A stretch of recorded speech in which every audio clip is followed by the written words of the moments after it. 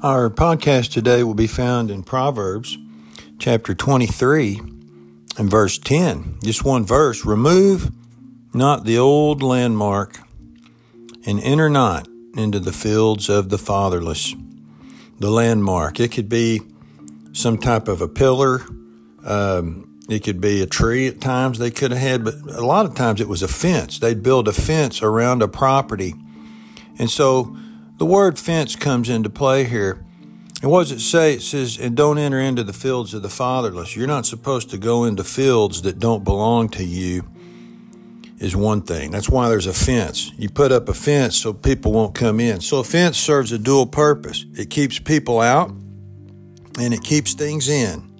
So it's a great thing to have. And somebody will come along and decide to tear down a fence. You know, they'll say, I don't like that fence being there. I think I will move it. Move it over a little, or I'll get rid of it altogether. You may be tearing down a landmark. And then before you tear down a fence, or before you destroy a landmark, maybe you ought to stop and think about why that fence was built there in the first place.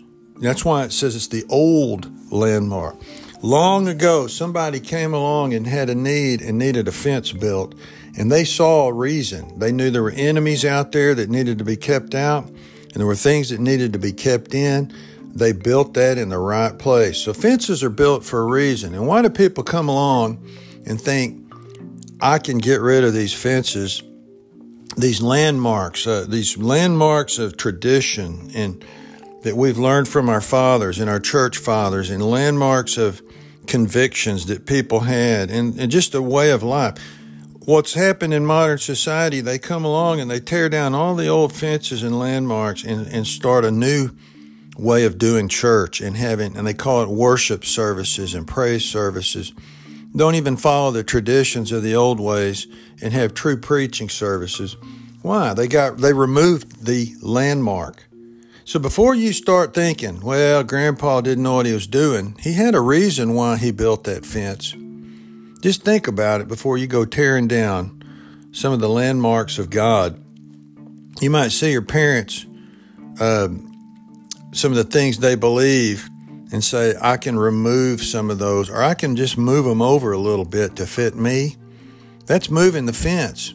That's removing the landmarks. We try to remove them for our children's sake, to make life a little easier on our kids.